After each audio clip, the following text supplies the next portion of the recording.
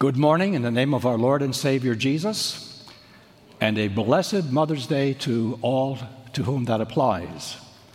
Either physical or spiritual mothers, we pray God's blessings on your special day. The form of our message today is going to be a little bit different than the usual form. I believe the normal way is called expository preaching, where we explain one particular text, and this morning it's going to be a little bit different. It's not the kind of presentation that I'm sure Pastor Brandon nor I learned in homiletics.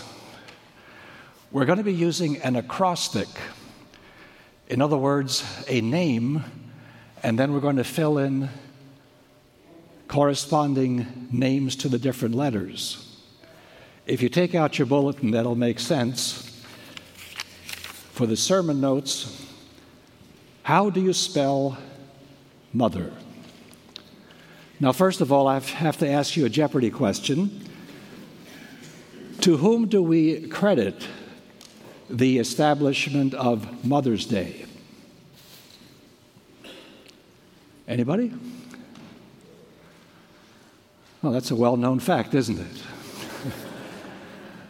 Her name is Anna Jarvis. And back in 1908, Anna requested that the pastor of her mother's church in Grafton, West Virginia, hold a special service in honor of her deceased mother, who was very active in that church. Anna also made it possible for John Wanamaker. Anybody remember that name? There used to be Wanamaker stores before Amazon. And in this Wanamaker store, a special service was held in honor of mothers. Fast forward to 1914, when the Congress established the second Sunday of May as a National Mother's Day.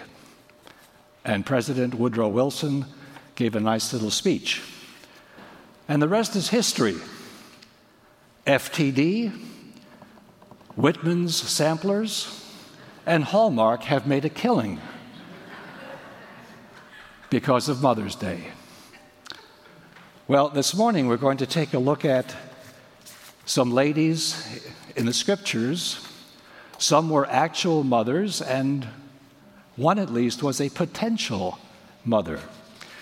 And we're going to let them give us a message that has to do with our relationship with the Lord.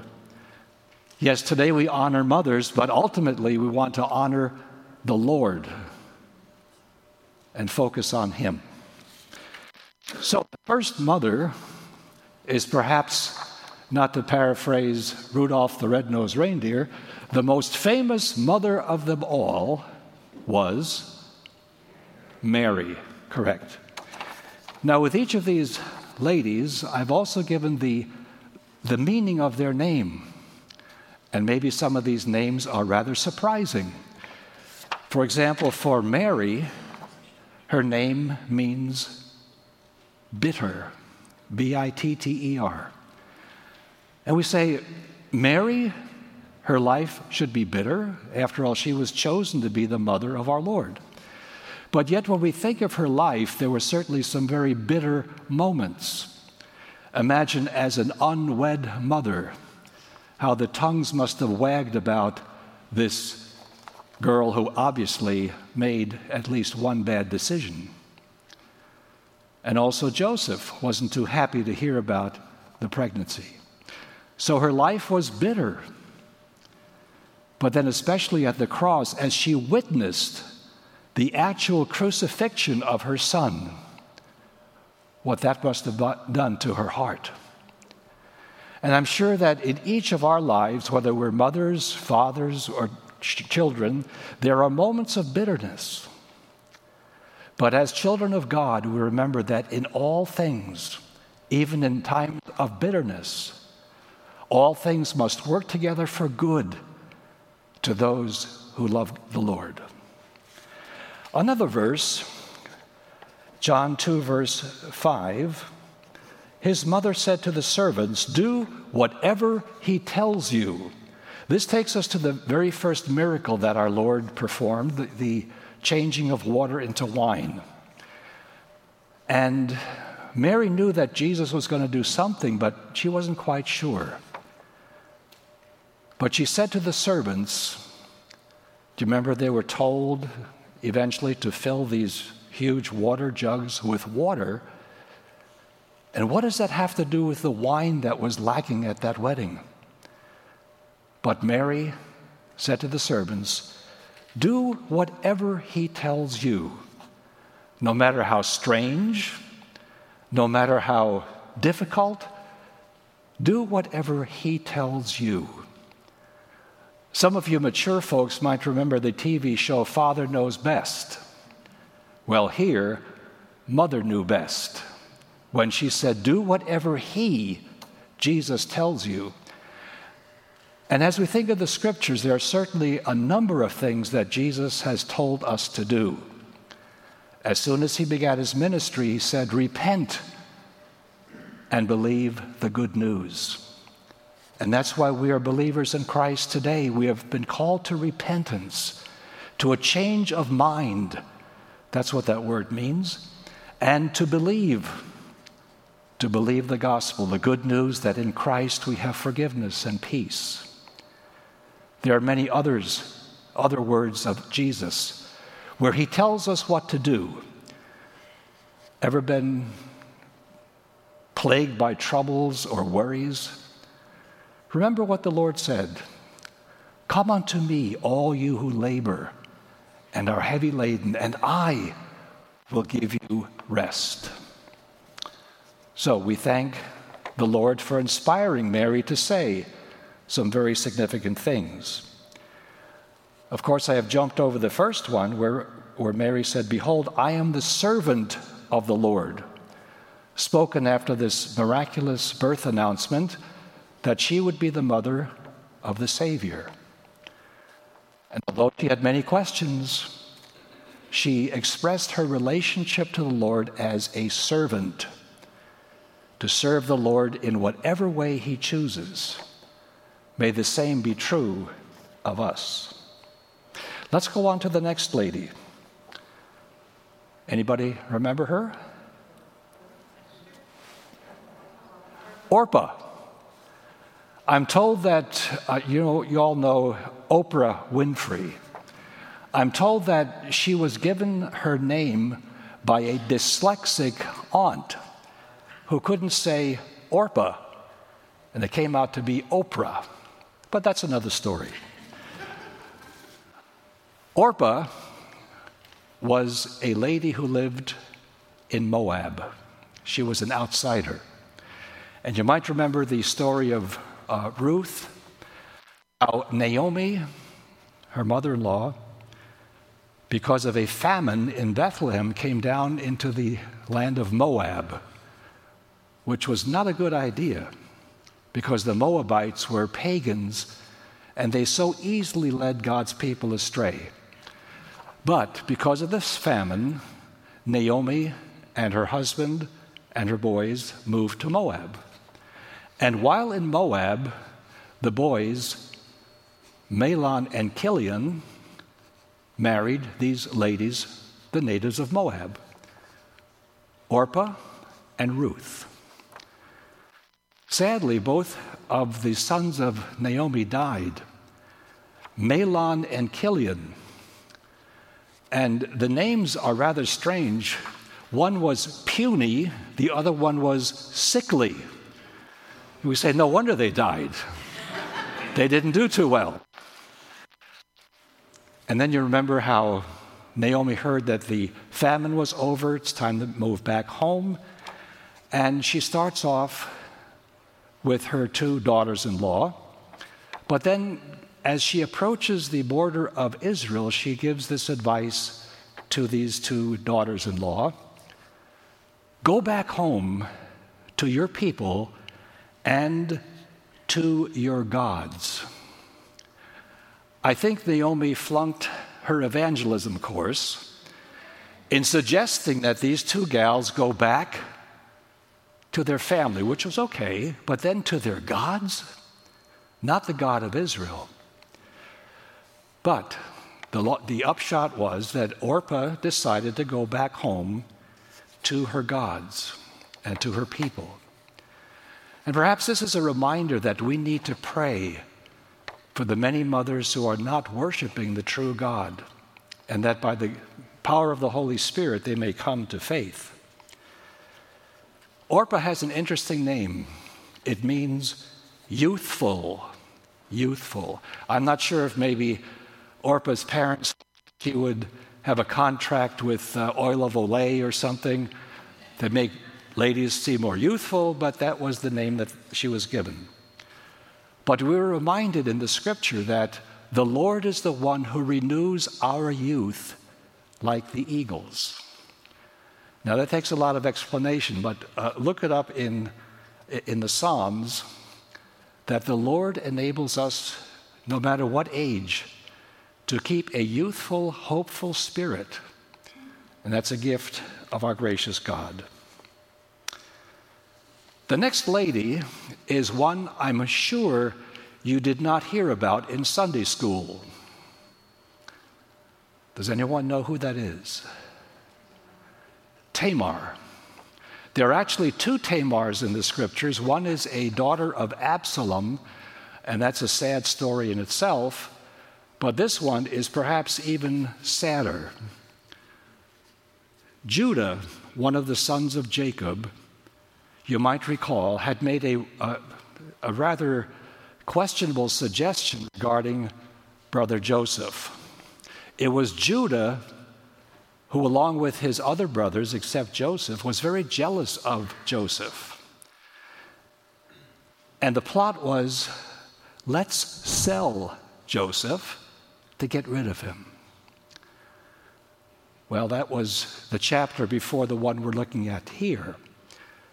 In between the selling of Joseph into slavery in Egypt and when the rest of the story about Joseph revealing himself to his brothers and how God chose Joseph to save Egypt and the surrounding countries from famine, we have this rather deep and troubling story.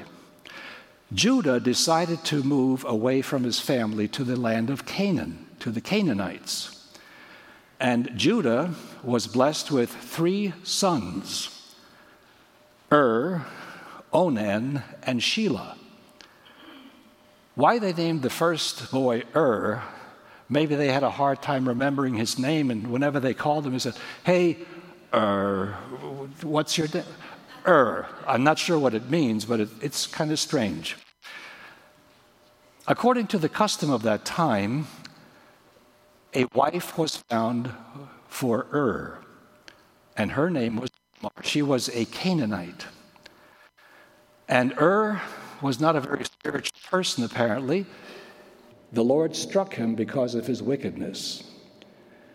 And with the custom of that time, the widow, Tamar, was now given to the next son in line, whose name was Onan. But Onan didn't like the idea of fathering a child or a son, because that son would be counted as a son of and Onan would lose some of his inheritance. So because of wickedness, Onan died also. Well, there was a third son, Shelah. But for some reason, and maybe it's understandable, Judah did not choose to give Tamar to Shelah. Maybe he thought, this hasn't worked out too well. Every time Tamar marries one of my sons, they die. So maybe that's the reason Judah sent Tamar back home. And now Tamar was left childless and as a widow. But she made a plan which, again, was not one that I'm sure God said, this is a good idea. Tamar knew her father-in-law's spirit.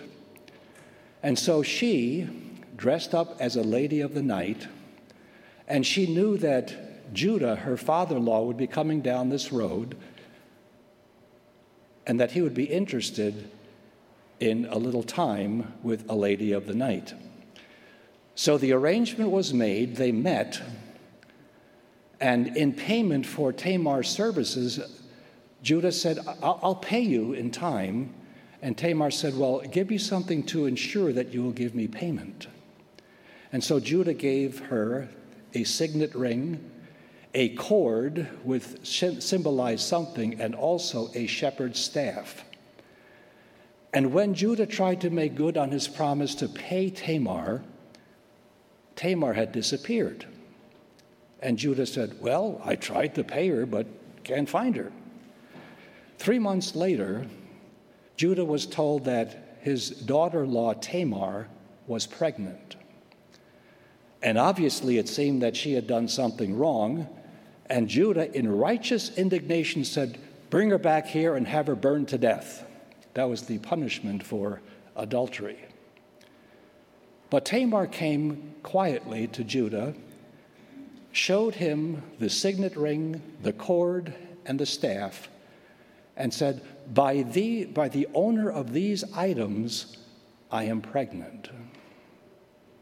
And we read that Judah was humbled at this revelation, and he confessed that she was more honorable than I. Now, that's not a very nice story, but it proves something, that God can use even the messes that we get into to turn them around into a blessing. We read here in the book of Ruth, the elders and the people of Bethlehem said this to Boaz before his marriage to Ruth, and we'll talk about Ruth a little bit later. May your house be like the house of Perez, whom Tamar bore to Judah, because of the offspring that the Lord will give you by this woman. Tamar gave birth to 2 boys, Perez and Zerah. And it was through Perez that the Lord kept the line alive, which led to Boaz, which led to King David, and ultimately to our Lord and Savior Jesus Christ. You can read this genealogy in the opening chapter of Matthew. And when you read Perez and Tamar, perhaps you can remember that the Lord can change messy situations to fall in line with his ultimate purpose. The name Tamar, not very significant, palm tree. Isn't that great? To name your daughter Palm Tree. I'll let you think about that. The next lady is one that we heard as the Old Testament reading, and her name is Hannah. And her name means grace, Grace. We know that Hannah suffered mightily under the taunts of her husband's other wife. Well, we won't get into the question of bigamy and so forth. But we don't read that Hannah in any way retaliated against her, what do you call it, her wife-in-law or something. But she showed grace and did not retaliate. But she took her difficulty to the Lord. And the word grace reminds us, again, we're honoring these ladies, but also ultimately we're honoring the Lord. The word grace, of course, is so important in our Christian vocabulary. What is grace? Anyone? Don't be bashful. God's undeserved love.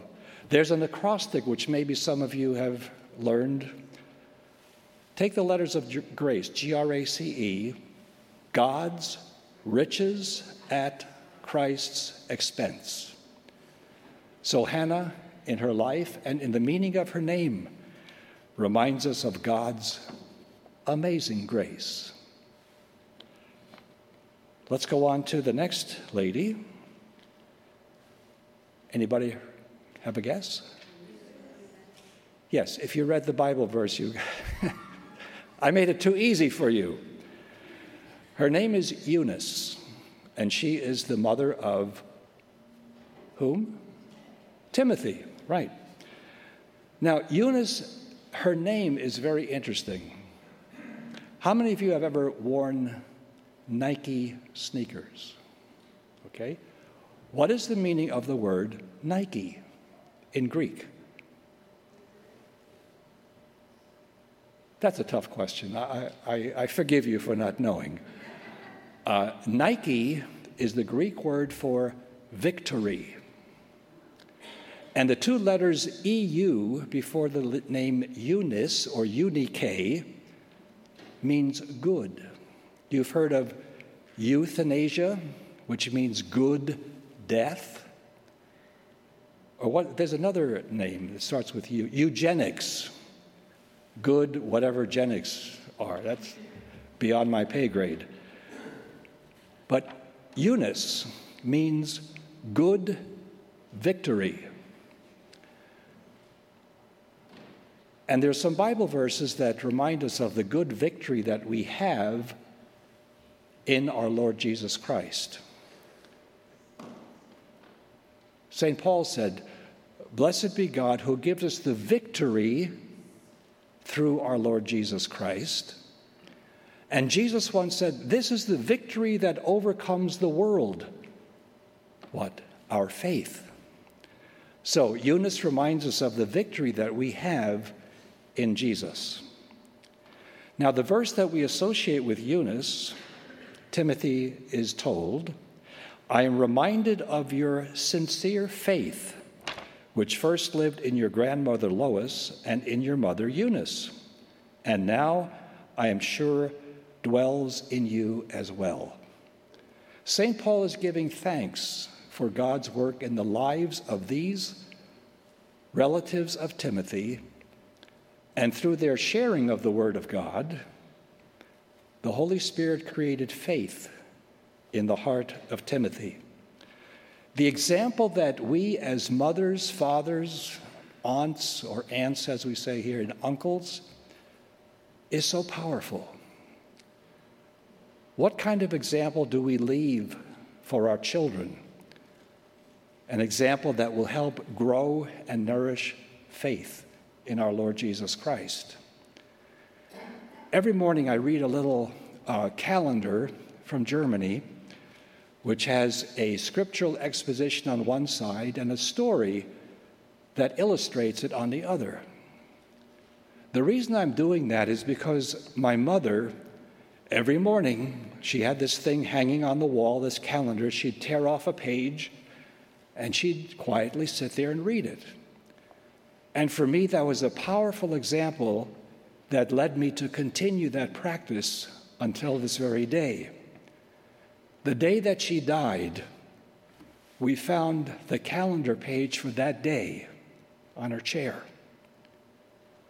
What example do we leave for our children to connect them with the Lord? Our final lady, down at the bottom, the letter R, I'm sure you know, Ruth, right. Ruth was also, like her sister-in-law Orpah, a stranger. She was a Moabitess, and that was a bad name in itself.